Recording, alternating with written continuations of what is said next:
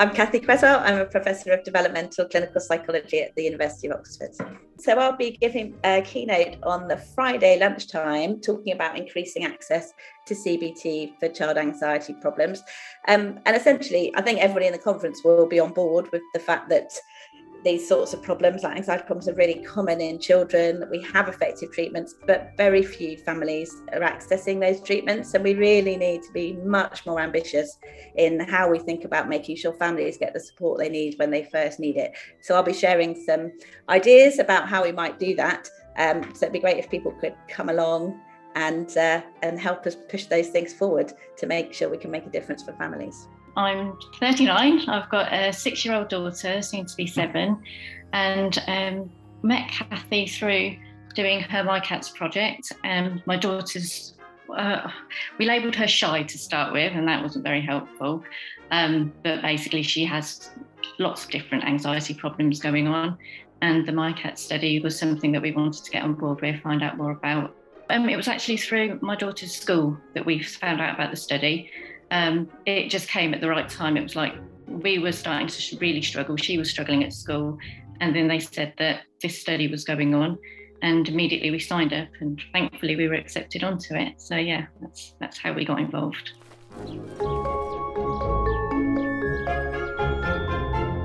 Thank you both very much for joining me. I wanted to start off, before we get into the kind of detail of Kathy's research and what you've done together, just by kind of thinking very broadly about where we're at now in 2022 in the UK. It's quite an anxious time for everyone, isn't it? With, the pandemic and cost of living and, climate change and all these things. And I was just thinking about how anxiety that just exists in the population, we all have anxiety about all of those things. That's a logical response to the situation we're in. How that gets reported by the media and how it sometimes gets conflated with anxiety disorders or kind of clinical anxiety problems. I think it's a really important distinction because, as you say, that's right. I mean, anxiety is a normal emotion that everybody experiences at times.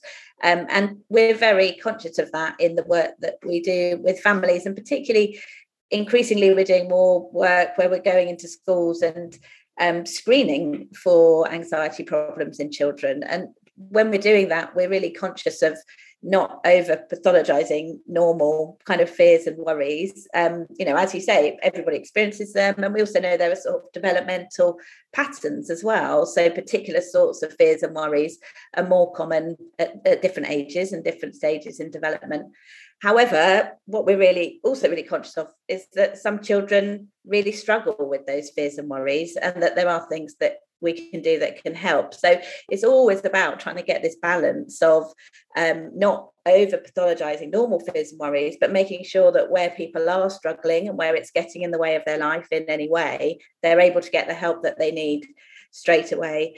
So parts of So Rachel's taking part in the My Cats study. Another study we're doing at the moment is called iCats, which is also based in primary schools with slightly older children in Key Stage 2. And as part of that project, we've been looking at screening and how to best identify children who are having problems with anxiety. And it's really those questions about impact that are really critical. So lots of children might experience symptoms, but they don't necessarily cause a problem in their lives. But those questions about how's this cause problems for the child at home, in family life, at school, and so on, those are really the critical questions that we found are most helpful for identifying children who are struggling and then making sure that we can offer them support. So tell us, Rachel, about your experience of anxiety. It sounds like you've been on a bit of a journey with your daughter from a kind of shyness to anxiety. How did that transpire? I mean, she's our only child, so as a parent, you kind of go along with it and just think, every child's different. So this is just Eden. That's just the way she is, and she's quieter when she's around other people. She talks non-stop when it's just me and her dad. But yeah, she's quiet around other people, and it's just we accepted it for such a long time. And then it was only when she started school and we realised that it was actually impacting quite heavily on her sort of friendships and how she connected to people and how she behaved when she got home, because there was all this pent-up energy and frustration inside of her that we realised, no, this is going beyond sort of normal quiet behaviour or being a little bit anxious about things. This is actually affecting her as a person, and her personality would change as well. So we went along with it, and then we got to the point where it was like, let's sit down and talk to her, because talking to her actually helped her. It didn't increase her anxiety. It was like, oh, okay, Mummy understands what I'm talking about. Mummy gets anxious as well. So actually opening up the conversation and allowing Eden to speak about her feelings and having the tools to do that as well. I mean, that's what the study gave us. It gave us a purpose and a sort of almost like a mission for Eden to face some of those fears. So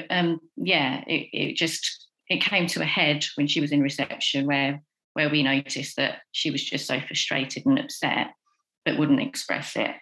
But now we're really moving along quite quickly. It feels it's only when you look back and reflect on it that you realise how many goals she's actually hit.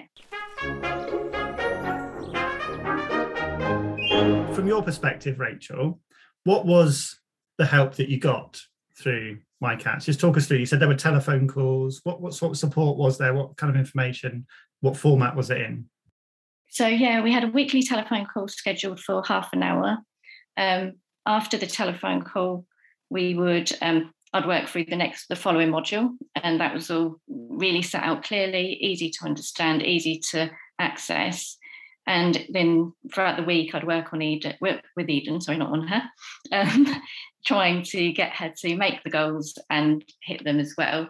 The conversations that we'd have at the end of each module, Tamitha was, who was our person that we'd go to, she was just amazing, would give suggestions if I was struggling, or like there'd be weeks where I'd set the standard too high because I want Eden to just fit in straight away and just fly.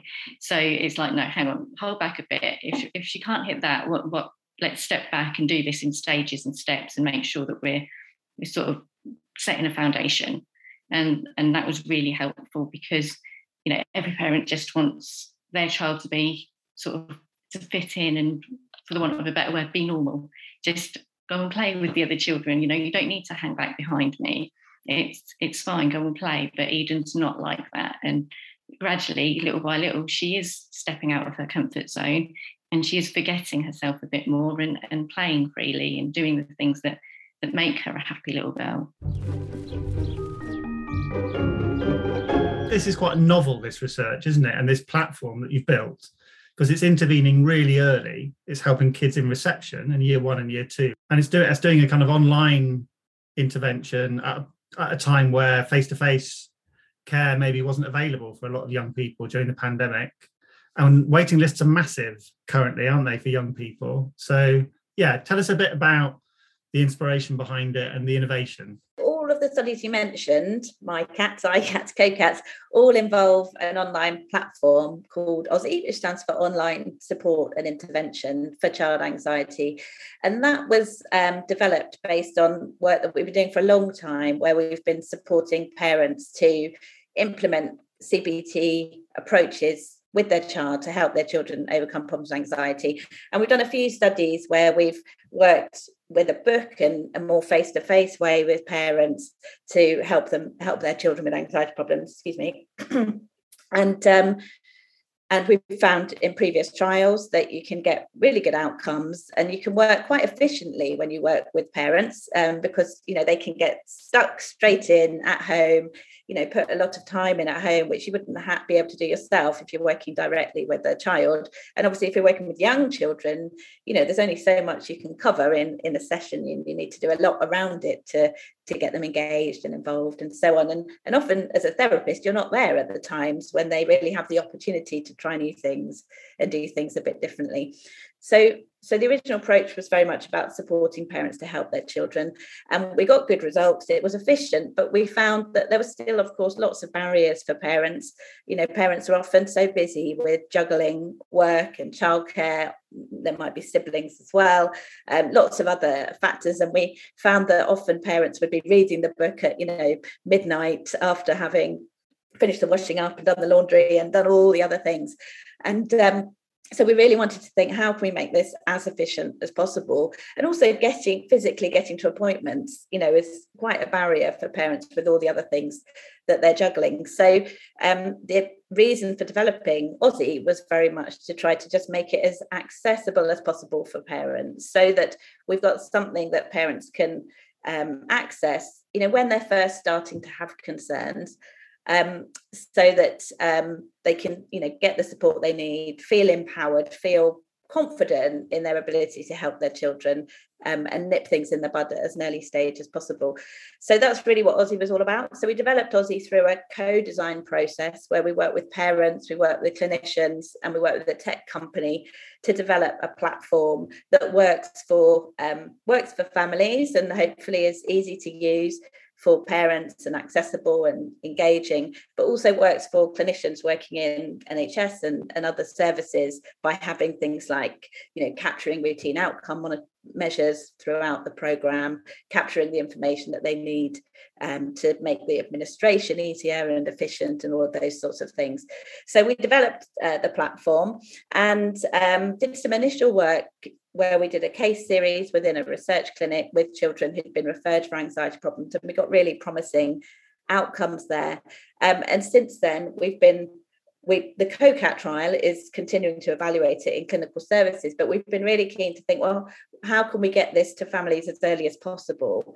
So ICATS is with children in Key Stage 2, where we are screening children for anxiety problems and then offering Aussie, but MyCats is for children in Key Stage 1, and there we ask questions to identify children who might have existing anxiety problems, but also who might be at elevated risk of anxiety problems, for example, for having a more inhibited temperament, for example.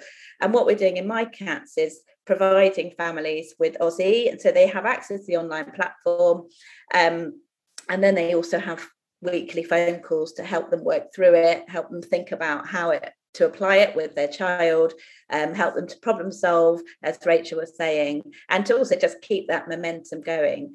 And then they work through that programme. And with MyCats, we're following up families a year later to look at whether we've been able to alter the number of children who have an anxiety disorder a year later. So that's the sort of programme. And within Aussie, it's very much about, as we were already hearing, it's very much about helping parents to help their children have new experiences that allow them to learn new things about the world. So it's about helping children to do that in a really supported and positive way. It's not about throwing children at the deep end to have experiences that might be terrifying for them and hoping that they get used to it. It's much more about really trying to understand and open up conversations between parents and children, which often can be quite tricky with younger children, and just to sort of be curious about what children are fearful of or worried about, and then helping gradually create the opportunities for them to learn new things, build their confidence, develop skills if they need them. But also it may be that parents along the way discover things that are challenging for their children, and so it might be about also bringing in external supports as well to help them in different sorts of situations. So I'm interested in this idea of pushing kids to experience these difficult situations and cope with them, and not, as you say, throwing them in at the deep end. And Rachel, you said earlier that there was a bit of you kind of really wanting Eden to kind of fly, and you having to kind of pace yourself and take one step at a time. Yeah, so I think that's really where our sort of support worker helped us to just identify when I was going too far ahead and pushing Eden too hard, because she's frustrated anyway, and then I'm sort of putting more on her. So it lets you just take a step back. And although, like with Eden, even saying hello to somebody is a big deal, she can't do it. She literally just freezes and looks down or looks at me to say hello. Other children will just go up to a stranger and just have a full-on conversation. So it's about not comparing your child to other children and just identifying their need and why it's so difficult, and just helping them to do something simple. So it's so target driven that it just helps you to build their confidence. So with Eden, like I say, she wouldn't, or I won't even say hello to somebody. But one of her targets was to go into a shop with me, obviously, and make a purchase. And she didn't have to say anything. She just had to pay the cashier. This was an absolute battle for her. She said, no, I don't want to do it. So then in the end, we took a step back and said, okay, just go into the shop, pick what you want from the shop, and I'll pay for it. But you have to be, right there and try and look at the shop assistant. And she'll do that. And so the next week we'll try and go in, and then she'll make the purchase. And she did it. And that was a massive deal for her. And the thing with My Cats is that I struggled with it to start with because it is reward based. And that to me, I sometimes just struggle to just reward behaviour constantly. But it has made Eden grow in confidence so much that now I'm just like, I don't know why I ever had a problem with it, because it's just, we've already reaped the benefits of it so much.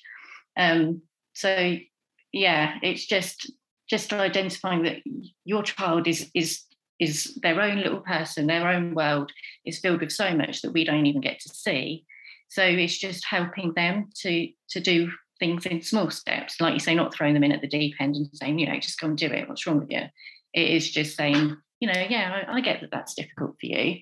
So how can we get you to the point where it's not so hard, or where it doesn't feel so nerve-wracking? I think this point about having to kind of, go at this gradual pace is particularly important for children. It's quite interesting because with work that's been done with adults and looking at what's most successful to help people get new learning when they, do things to test out their fears, there are some suggestions that taking gradual approach might not be the most efficient way to maximize the learning. However, with children, it feels such an important kind of strategic part of the picture, because we always have to remember that it's typically not children who are coming and saying, I want to overcome this fear and I want to change this thing. From their point of view, this is just a horrible experience, and why would you want to put yourself in it? I mean, so obviously Rachel could recognize that actually this was holding her daughter back, and so was motivated to do that. But from Eden's point of view, it would have been quite different, and that's right, and she didn't want to do those things. So that's really why it's so critical that we do take this gradual approach when we're working with children, so that they can gradually start to discover, okay, I thought that was going to be really terrible and I wasn't going to manage with it, but just by doing this small thing, I've realized that maybe it's not always exactly how I think it's going to be. And so we really encourage parents and children to have conversations about what they predict is going to happen, and then go and test that out, and then discuss that with parents being really curious about it, so children can start to gradually make those discoveries. And then I think often once you've started, it gets a bit easier then to keep moving, but it's really important to start really carefully, so children just don't feel they're being coerced, but start to discover, okay, maybe it was a bit different from what I thought. I wonder, Kathy, if you could say something about the kind of broad applicability of this, because I guess when you build this sort of manualized or sort of process driven system with support, you're always thinking, is this going to work for everyone? What's your sense of that? Yeah, so at the moment, we're doing studies in school-based settings, so My Cats and iCats, and also CoCat, which is in clinical settings. And obviously, all of those are trials that are currently underway. So a lot will depend on what the outcomes of those trials are. But we obviously do have initial sort of case series data, which looks really promising. And we obviously do know that the non-online version, we know it's effective, and we don't really have reasons to think that will change with the online version, but we obviously do have to test that out. But there are obviously, at the moment, it's specific to anxiety problems, and there are various exclusions. So in the CoCat study, we don't include children with neurodevelopmental conditions, for example. And actually, that's one of the main reasons that clinical teams tell us that families are not eligible for the trial. And we've had a lot of requests for adaptations for that purpose. So we're working with a team in Manchester, led by Tasha Cullingham and Jonathan Green, to adapt the content of the programme for autistic children and their parents. And so that's a co-design project, working with children, working with parents, drawing on the available literature. So that's good. That's a really fascinating project, and we hope that we'll be able to adapt the content for a wider group that way. We also, one of my colleagues, Chloe Chestall, who'll be talking at the conference on the Saturday, she's also been doing some work adapting the same sort of approach for parents of children with obsessive compulsive disorder, because although OCD, like anxiety problems, often starts prior to adolescence, it's actually very hard for families to access support and intervention for children at that age, because, as you said before, often waiting lists are high for specialist services, and the younger children don't tend to get prioritised, even though I think everybody can see it's a no-brainer, because often there's not the same level of risk. Then it means that the adolescents end up being prioritised. I mean, of course, the adolescents need to be seen as well, but it's obviously a real shame, and that's at the expense of early intervention. So Chloe's been doing some really nice work to adapt the approach for children with OCD, and she'll be presenting on an initial case series that she's done following some qualitative work and some co-design, which looks really promising. That actually, again, a really brief approach where you support parents can be really helpful for a really good number of families. So essentially, going forwards, we hope that we can, now we've got the Aussie platform, which has been built, based on this quite extensive co-design with clinicians and families. We hope that we'll be able to continue to adapt it and provide a broader suite of approaches to meet the needs of a much larger number of families. And I wondered what you would say to other parents who are wondering about whether they should get involved in this sort of research, or if they're kind of thinking, do I want to be involved in, a scientific study? What's your kind of reflections on having done that in recent years? I would say definitely do it. You've got nothing to lose, and that's the way I looked at it. I thought, we've gone down so many roads prior to MyCats, and we're still looking into other intervention as well. But like you say, waiting lists are so long. We've been in touch with CAMHS and we're on the waiting list. We've gone to the GP. We've gone, Eden sees the educational psychologist at her school, but that was after nearly a year of waiting. So you have literally nothing to lose by getting involved in these studies. And with Eden, it helped her just so much. And it's helped me as well. I'm not a particularly confident person myself, as you can probably tell. And you can end up blaming yourself for, but maybe you pass that on somehow. Maybe my behaviour has been part of the problem, and you can go into like a sort of a hole and just think, well, it is what it is. But absolutely not. This has helped me to challenge myself as well, and just couldn't recommend it enough. And like I say, Eden, she's not changed into a completely different person. I wouldn't want her to be. She's still quiet and shy, and she still struggles a lot, but it's opened up a conversation. Our relationship's better as well. And the frustration she feels, it comes and goes, but it's miles better. She used to be very aggressive and lash out because she was so just this little ball of frustration. And she's just completely changed in that regard. She doesn't get like that at all anymore. She's more open to talking about how she feels, or if she needs to take a moment, she's more willing to do that as well. So to other parents that are thinking about taking part but not sure, I'd say just do it. It's worth it, and you can, if you don't get on with it, you don't get on with it. That's fine as well. But being able to access something has really helped me to just deal with things, because I was getting frustrated as well, just feeling like everywhere I turned there was a wall in front of me. But now it feels like I've got some tools and I can manage this whilst I'm still waiting for help. But we've got this help now, and we can access it, and Eden can challenge herself. This must make it all worthwhile, Kathy, listening to Rachel talking about being involved in your work. Yeah, no, absolutely. It is always when you talk to families and hear about their experiences that it does sort of, yeah, those are definitely the highlights of the work. And I think that what Rachel was saying about, parents do often sort of blame themselves and take on responsibility is something that we hear a lot. And also, may get those messages from other people around them.